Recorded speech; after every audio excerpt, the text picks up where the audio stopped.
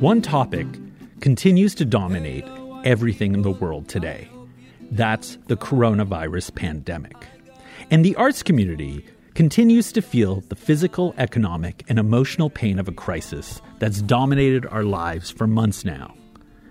This week, we give you updates on the stories that matter, including museum news, a peculiar attempt by one attorney to go after the Whitney Museum's nonprofit status. You're going to have to hear this one. And the mixed news regarding how U.S. cities are coping with arts funding. This and much, much more. I want to give you a little update. I had promised our report about artists in Queens last week, but we've had a couple of delays, so expect that story very soon. Thanks for your patience. I'm Hrag Vartanian, the editor-in-chief and co-founder of Hyperallergic. And I'm joined by our news team, led by Hyperallergic's news editor, Jasmine Weber, who will get us up to speed on the latest coronavirus-related art community news. But no one told me why I should pay the cost. Since the last time we've spoken here at Hyperallergic, we've covered a lot of stories about acts of solidarity across the art world. Artists and organizations lending a helping hand to people who are struggling because of the pandemic. A few of those examples that we've seen are artists participating and organizing as part of the Cancel Rent movement, top scholars boycotting universities that aren't protecting their graduate workers and other non-tenured faculty. And we've also seen a number of online readers showing support for a journalist who was arrested for drawing on a construction wall with chalk. She wrote "Trump equals plague," and she was flanked by a number of NYPD officers and held for almost 5 hours because of this washable drawing. I want to ask you about that, if that's all right, because, it's such I don't even know what to describe this story as. For the NYPD to be concentrating on someone writing on a wall in chalk. Now, do we have a sense of if this is something they've been doing in that neighborhood quite a bit? We've reported in the past on how really draconian some of these graffiti laws are in regards to artists. And years ago, we talked about Julie Torres, who was an artist painting, watercolor painting on a wall, who was arrested by undercovers, the Vandal Squad, for exactly this kind of thing, and thankfully that turned out well. But can you give us some insight into this story?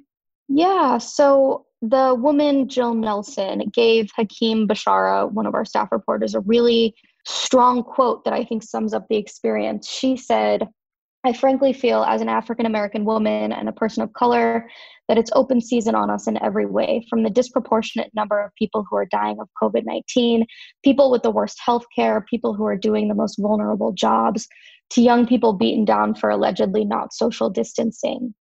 And I think that her foregrounding her experience as a Black woman and the way that she was mishandled and really treated roughly and rudely by the NYPD over this washable drawing without being given a moment to explain herself, and also being denied the opportunity to tell her husband what precinct she was being held at. I think it really sums up the way that NYPD is over-policing these predominantly African-American neighborhoods, predominantly Latinx neighborhoods. She was on 162nd Street and Broadway when this happened.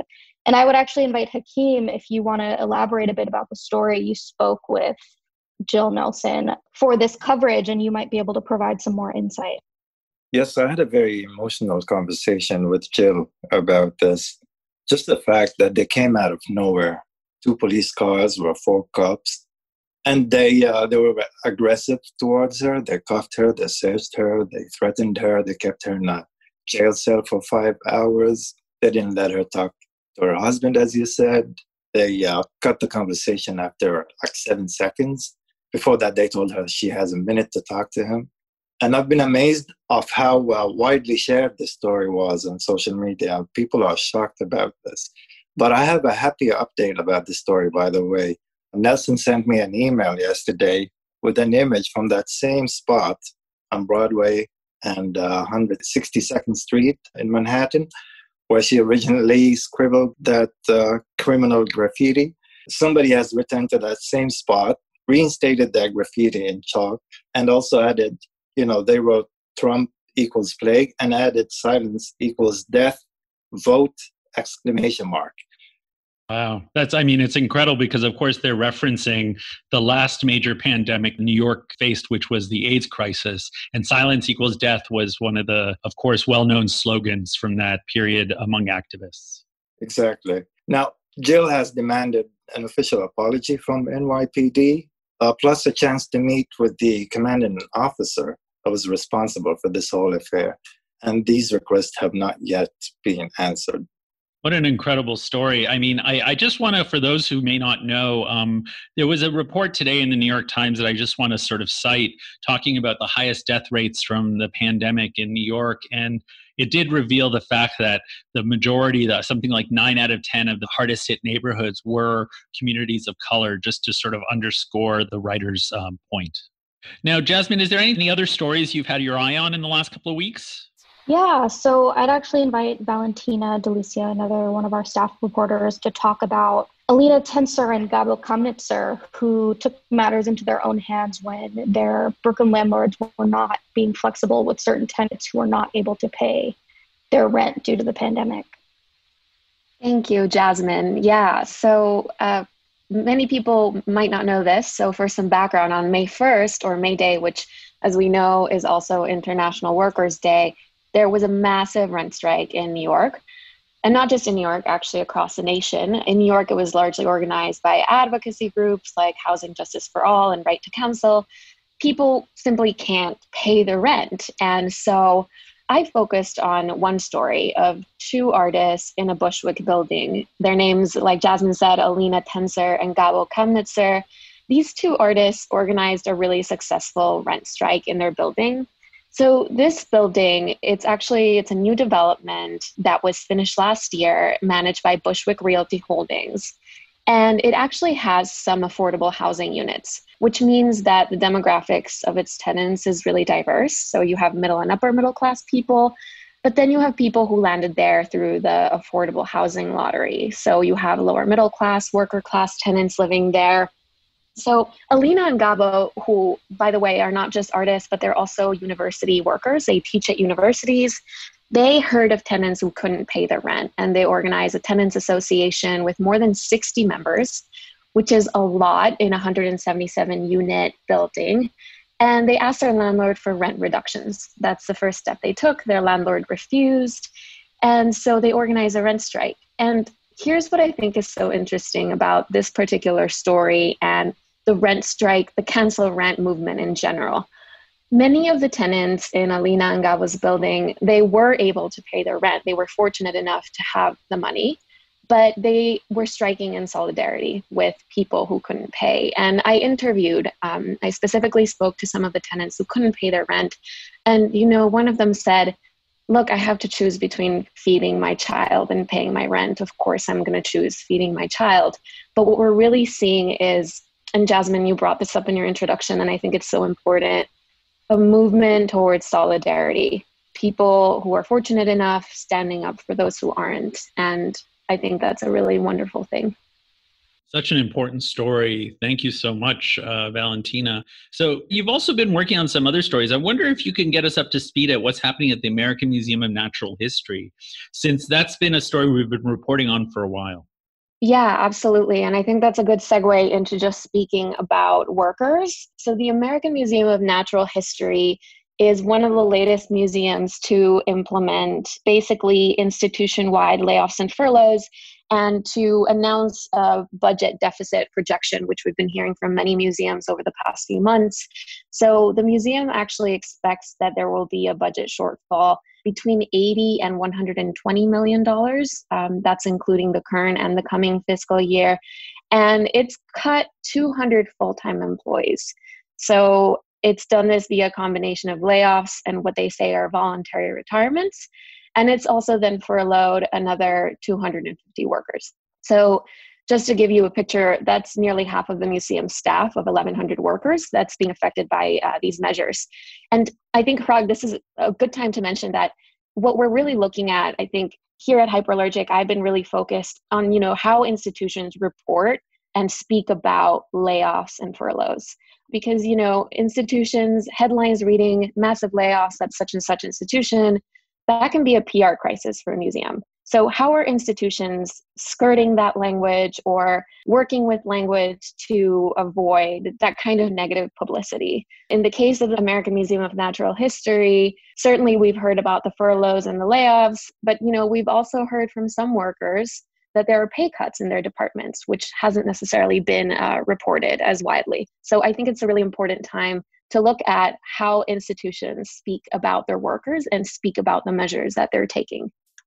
Such a great point. And I wonder, Valentina, if you, as well as Jasmine and Hakeem, since all of you guys have been watching this very closely, has there been anything that you've seen that has sort of raised eyebrows? I know in the office yesterday, we were even talking about the fact that at the Museum of Modern Art, a lot of the educators were actually hired by a third-party organization as contractors.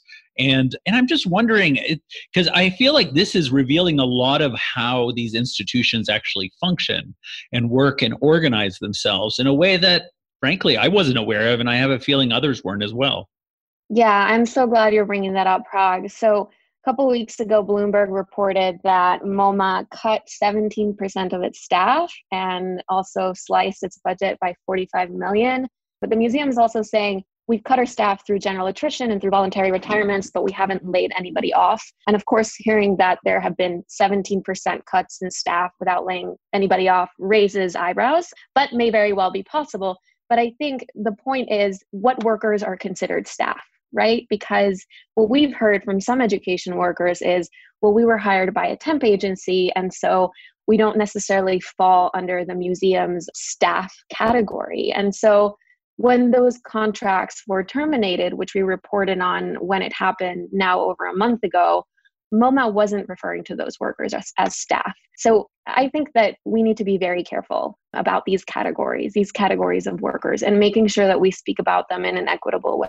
Yeah, so part of what I've been wondering about this, and Jasmine, I don't know if you have any insight into this matter, but it's really interesting how the Museum of Modern Art and other institutions have started to sort of reveal the fact that these educators and other positions are not directly hired by the institution, but are often outsourced to other third-party organizations that provide them those services. And I remember years ago discovering the Guggenheim, in regards to their security staff, often did the same thing. So they could say, for instance, no, we're paying these security guards X amount of money, but they're actually paying a third-party service, and they might be paying those guards a lot less.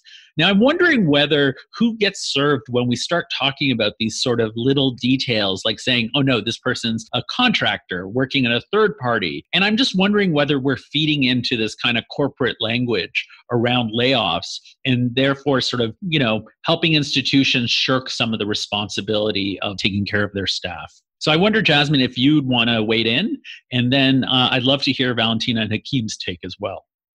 I think from what we've covered so far, that a lot of these institutions who have been reporting layoffs and furloughs are also padding those numbers quite a bit. I think that there are a lot of loopholes in terms of freelance workers who are not included in those numbers. It's something that we've been thinking about, that Valentina and Hakeem have both been researching. I think that it definitely is a manipulation of corporate language to hide some of the facts about the museum working environment. And I think that it's something that we're hoping to make our readers aware of in the near future.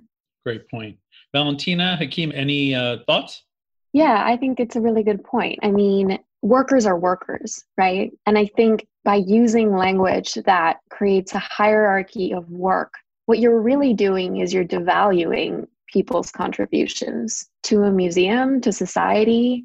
We need to be careful. I mean, these workers, these education workers at MoMA, they've been staffing pivotal centers of the museum. One worker I spoke to told me that actually the full-time staffed education workers, like managers and associates, they develop the programs, but these contracted workers carry out the programs. So they're playing a really fundamental role in the museum. And some of them, they work near full-time hours, especially when they need to cover somebody else who couldn't show up. I mean, they're working many, many hours a week, sometimes nearly, 35 or 40 hours a week in some cases. So, like you said, Parag, this corporate language, it's kind of it's a pitfall. I think it's a pitfall for journalists, and it's a pitfall for the workers themselves.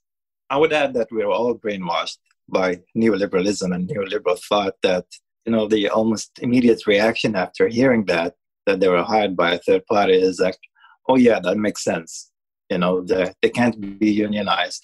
But when you look at the situation these days, unionized workers are also not exempt from those layoffs and furloughs. So nobody is safe. And it's important these days to highlight the solidarity between all kinds of workers in museums. Absolutely. Good points. So now, Jasmine, I want to ask you about what's going on in Philadelphia. I mean, the news coming out of Pennsylvania and Philadelphia specifically has been pretty shocking for many of us. Do you mind sort of summarizing some of the issues they're facing? So what we've seen in Philadelphia that Hakeem reported on were a number of tips and stories coming in about really struggling organizations in the city. Statewide, a number of cultural grants that had been awarded already were actually taken away. A statewide freeze in the budget took out $1.7 million in grants to over 80 organizations. This was first reported by the Philadelphia Inquirer, which found that arts organizations were severely impacted by this.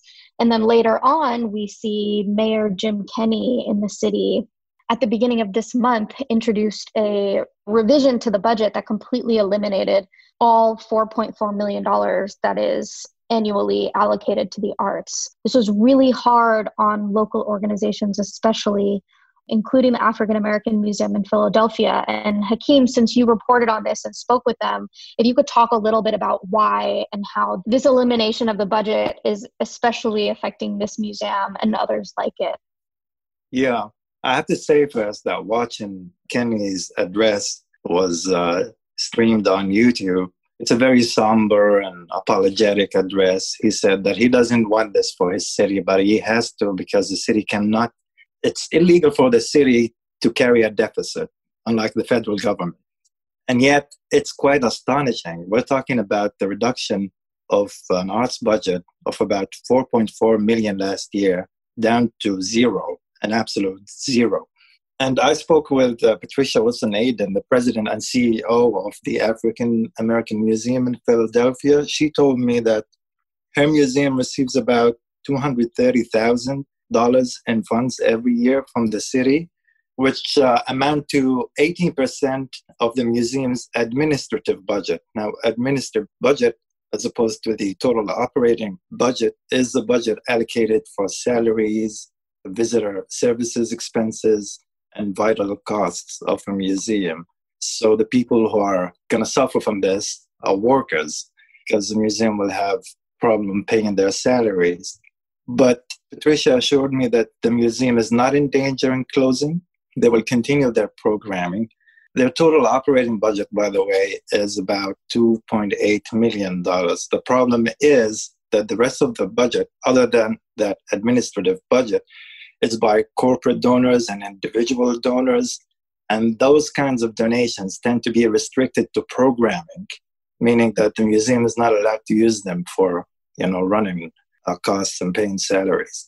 It's worth mentioning also that the African American Museum, which was established in 1976, it was the first museum that was fully funded and built by the city.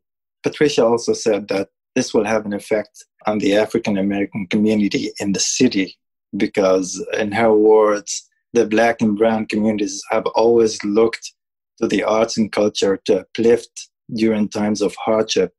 And she believes that arts and culture are essential to the recovery of the city. We also spoke with Christina Vassallo, who is the executive director of the Fabric Workshop and Museum in the city. The Fabric Workshop only receives $10,000 a year from the city and $20,000 a year from the state. It's not as big as a blow as the African American Museum is going to suffer, but still, for a mid-sized organization, it's quite a lot of money. Vassallo told me that she's more concerned about the symbolic effect of this decision, that it sends a message that the arts are not necessary for the recovery of the city from the pandemic. She also said, that's an important detail, that the Arts and Culture Office is responsible for many free arts events that are offered to the public. And when those budgets are gone, people will have less cultural opportunities in the city in a time where unemployment rates are rising and people are suffering from real economic hardship. Such a good point, Hakeem. Thank you for your reporting on this. But Jasmine, you also had some good news from another U.S. city. Yeah, so a more positive initiative that we've been reporting on Monday, May 18th, one of our contributors, Sarah Rose Sharp, wrote about an initiative in Los Angeles. There's an initiative in the city where development projects that are valued at $500,000 or more pay a fee that goes directly to fund arts in that district. It's called the Private Arts Development Fee Program. And now with COVID-19 happening and the pandemic having shut down a number of events and postponing different things, that budget will now be reutilized as emergency grants for artists, art organizations, and performance spaces who have been affected by the pandemic. It passed unanimously in the LA City Council twice during 2 motions.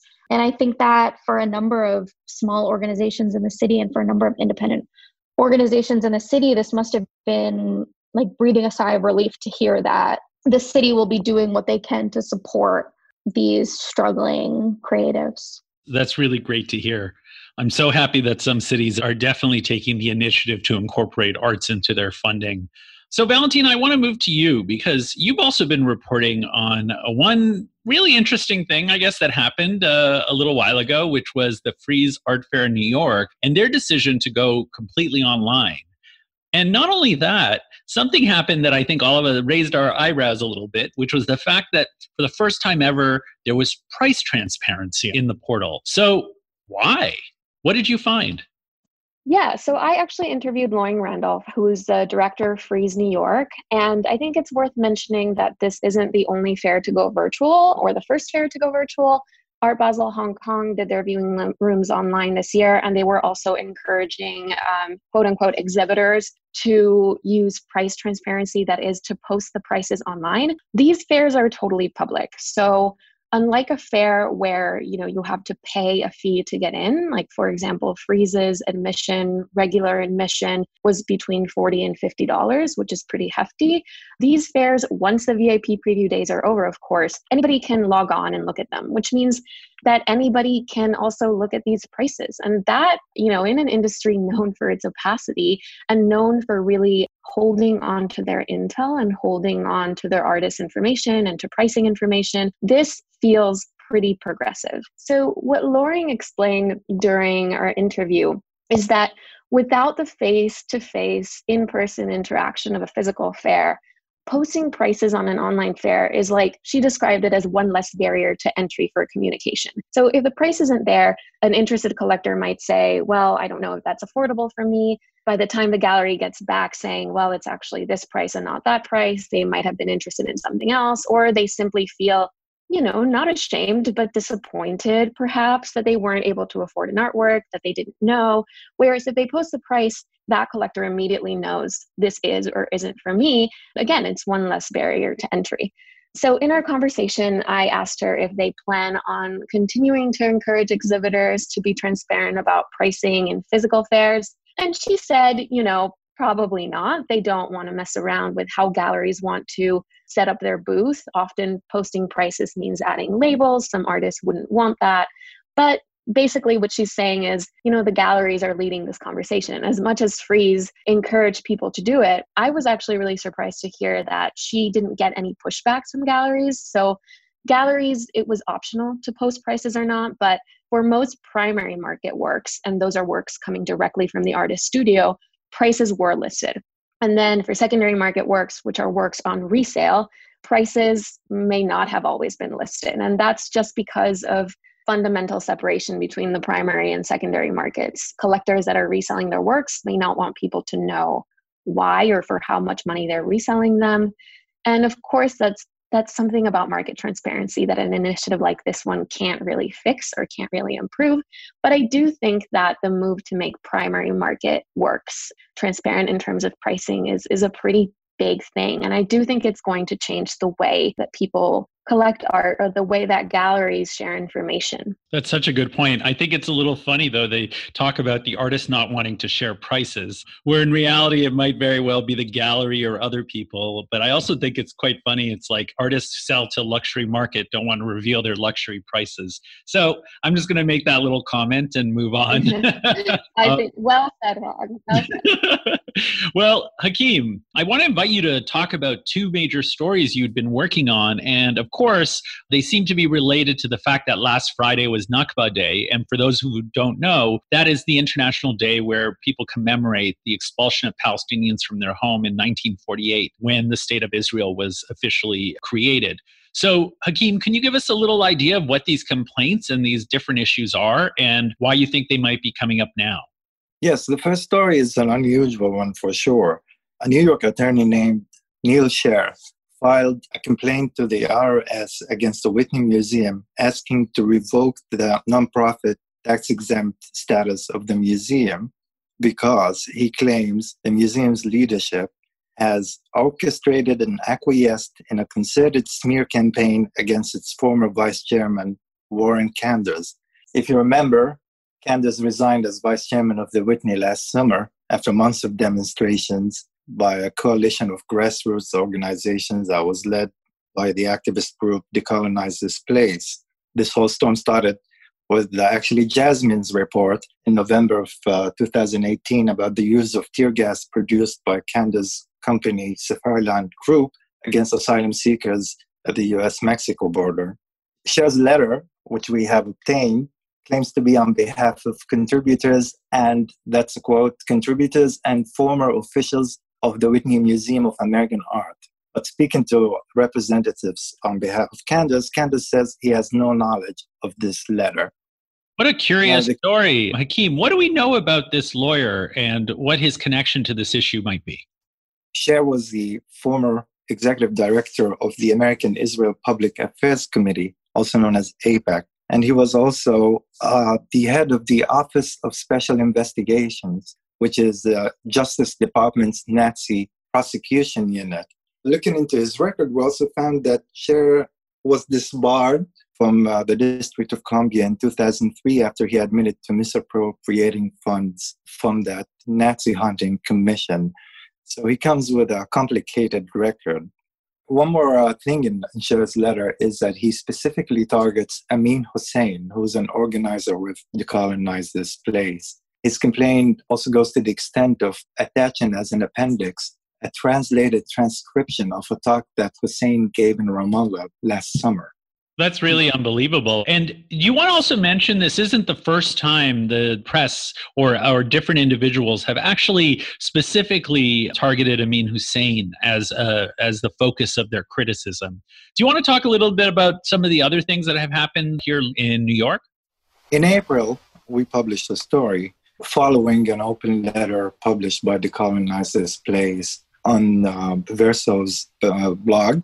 And there seems to be a concerted campaign against Amin Hussein in the right-wing media, talking about reports in the New York Post, Fox News, the Daily Caller, and the Jerusalem Post, all known to be right-wing publications. And they all focused on Hussein as the ringleader and the main agitator, that's a quote, in those protests. It was sparked by the DTP, which is Decolonize This Place's role in the protests against Kanders and the Whitney Museum, but also because of their activity against the MTA and the over-policing of New York subways, where they organized those large demonstrations across the city. As a result of those reports, which seems to be coordinated, if you look at the text of these reports, it's quite similar. It's almost like a script that's being shared between those publications. We reported on death threats that Hussein received, and on personal threats to his career, his work as a teacher in New York City. So there's definitely a campaign against him. That's just an objective reality. Sher's letter also attacks forensic architecture, which did participate in the Whitney Biennial of 2019, and had a video titled Triple Chaser Grenades, which featured an investigation into the use of tear gas and bullets manufactured by the companies owned by Kanders. As you remember, when the forensic architecture also withdrew from the exhibition after they said they found a direct link between bullets produced by a subsidiary of Safariland Group, the company owned by Candace, and violence against Palestinians in Gaza. So this whole issue tends to always come back to the issue of the Israeli-Palestinian conflict, which is very unusual. Eyal Weizman, the director of the group Forensic Architecture, told us in an interview that this is an escalation against artists and activists in the city who are engaged in social critique. I mean, when you have elements going after a major cultural institution like the Whitney, this marks an escalation in the fight, according to Eyal Weizman, in the fight against the colonizers' place and specifically targeting Amin Hussein. I think it's really concerning. I think we've been seeing this type of escalation, particularly around decolonize and Amin Hussein specifically. And it's so interesting how he's often centered out, which, as we can imagine, plays into various media narratives of violence and Palestinians it's really, really unfortunate. But part of me wonders whether this is actually going to do the opposite of what this lawyer and other people may want it to do, because I think it sort of highlights the fact that by attacking a beloved arts institution like the Whitney Museum, people are going to wonder, like, are the people involved in this really interested in dialogue, or if they're interested in controlling the narrative? Yeah, I mean, it might be counterproductive. The Whitney would not respond to this story when we reached out. And I can imagine some trustees being against this. Neil Scherer, the lawyer who sent the complaint, would not talk to us after repeated requests, but he did talk to the Financial Times, and he said that he sent another letter to trustees at the Whitney voicing his concerns. And we should mention that Financial Times was also the publication that seemed to give an interview to Warren Kanders last year in the midst of a lot of the controversies. So it's interesting that the Financial Times is becoming the go-to paper for, the anti-BDS people, or align themselves with the anti-BDS stances. There's still some strange, unknown parts of the story, but we will keep following. Almost at the same time, more than 330 very prominent artists, filmmakers, musicians signed a letter calling on an arms embargo against Israel and to lift Israel's 13-year siege on Gaza. The artists include Shepard Fairey, Lawrence Abu Hamdan, Anthony Gormley, and writers like Naomi Klein, musicians like Brian Eno, Peter Gabriel, really big names, Ariella Azoulay, Kevin Beasley, the artist, and the band Massive Attack, for instance, which was big in the 90s. And we have to remember that Gaza is one of the densest cities in the world. It's the size of Detroit, and it packs 2 million people. Now, according to the latest United Nations reports, the United Nations Office for the Coordination of Humanitarian Affairs, OCHA, is tracking the number of confirmed COVID-19 cases in Gaza. It says that right now it stands on 20 cases. But then again, in an interview with Reuters, an official at the Gaza Health Ministry said that the city ran out of COVID-19 test kits in April, and they're not testing anymore. So the number of actual cases in Gaza is estimated to be a lot higher, and people are worried that there's going to be a human catastrophe in Gaza as a result. Well, I hope not, but that is those are really sobering words, and I think unfortunately a lot of us are anticipating this issue is certainly not over, and it's only starting to make an impact in many places around the world that have certainly a lot less resources than Western Europe, the United States, China, and Japan. So we can only hope. So Jasmine, you also have been involved in some of the helping report on some of the archival projects that are popping up. I mean, we're seeing a golden age of archives, online archives happening, nowadays during this pandemic. What did you find? So with so many organizations working from home or working with increased social distancing measures where only a number of people are going into the libraries to check up on the books and only a few people are going into labs, etc., we've seen a lot more archival projects really being able to take shape because these archivists are shifting their priorities based on what they can do under these new measures. Another story by Sarah Rosharp is about the archive of Martha Graham's life, which has been acquired by the New York Public Library. And over the next 2 years will be heavily archived and then made available at the New York Public Library for the Performing Arts in Lincoln Center. There are some really interesting visual art forward objects that are going to be included, like Osamu Noguchi's set drawings for Seraphic Dialogue that he wrote. Their handwritten notes included on those archival drawings. There's also a number of photographs of Graham and of her performances, and it will definitely be a rich resource for people who are interested in the performing arts, who are interested in history, and who are interested in dance. We've also seen a digital archive for the 2011 Egyptian Revolution that Hakeem covered, and at UCLA's Chicano Studies Research Center, over 14,000 photographs and over 100 audio recordings about Mexican-American religious history will be preserved. And we learned a little bit about that from an article by Valentina, who, as well as in the last podcast recording that you and I were in Prague with our Southwest editor, Ellie Duke, and Los Angeles editor, Elisa Wuk-Almino, we spoke a little bit about another initiative at the Museum of Fine Arts Houston to preserve Latino and Latinx history and cultural objects related to art history for those communities. So it's really great to see that some institutions are really taking advantage of the socially distant times to provide more resources for the researchers and for the hobbyists who can really benefit from them. Yeah, so great. I mean, whatever it takes, I guess, to get all this information online and accessible, I'll take it. Yeah. Absolutely. It's a good time to be an art researcher, an art historian. Right. It's I wonder how many art historians and researchers are going to come out of this, to be quite honest, because I bet you a lot of young people are spending a lot of time online sifting through all these archives, and hopefully it'll pique their interest and maybe they'll consider the field. Who knows?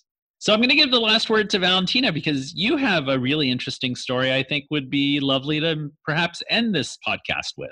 Yeah, so on a final note, I don't know about everyone else, but I'm really missing the sounds of being in New York City. As I've mentioned in previous podcasts, I've been spending this time at my parents' house in Miami, which is lovely, but it's a very residential area. It can be quite quiet, and while it's relaxing, it's making me a bit restless. So one thing I've been doing when I work is kind of zoning out by listening to sounds that make me feel as though I'm in a busy, bustling city and not sitting in my bedroom.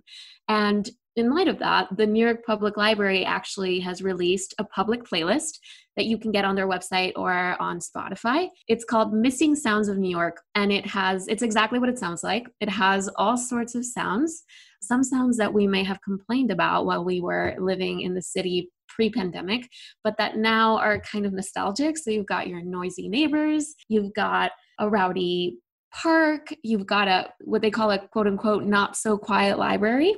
And, I have to say there's been a lot of these digital sound initiatives coming up. This one did make me feel particularly close to home. So I thought it'd be nice to share.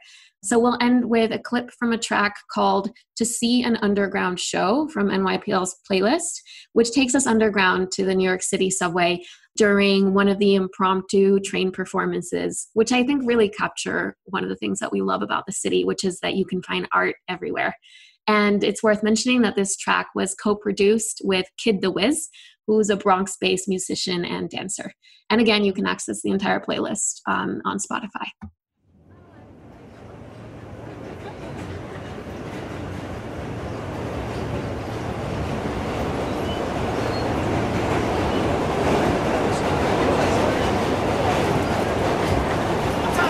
Shut down! We go to the worst show ever.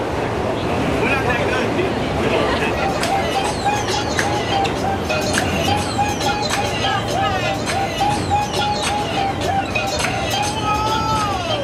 Hey! They didn't like it. There we go. Whoa! Yeah! Pop,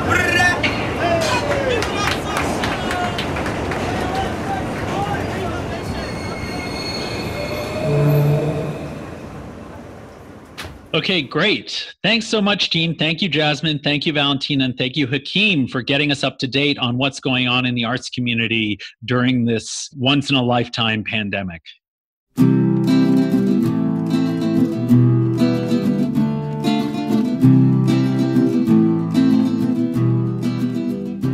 A very special thanks to Joanne Safadi for letting us use his track Super White Man. You can find out more about his music on Bandcamp, YouTube, and everywhere you listen to music. I'm Hrag Vartanyan, the co-founder and editor-in-chief of Hyperallergic. Thanks for listening, and stay safe. Maybe the difference was that they were all white and claimed to have a God-given right to take my home and call it their own. And so the refugee was now me. You see, oh super white man, salam alaikum. How does it feel to solve your problems and create one for me? And when will I be free? They told me everything about the Holocaust, but no one told me why I should pay the cost. They played wars and told me that I lost, and all the losers were forced to flee. You see, oh super white man, salam alaikum. How does it feel to solve your problems and create one for me? And when will I be free? Oh no, white people, no need to be afraid. We're just escaping the mess that you made. We'll never play as dirty as you played. We love our countries if you just let us be. Oh la la la la la la la la la la. Oh la la la la la la la la la. Oh la la la la la la la la la la. Oh la la la la la la. Oh la la la la la.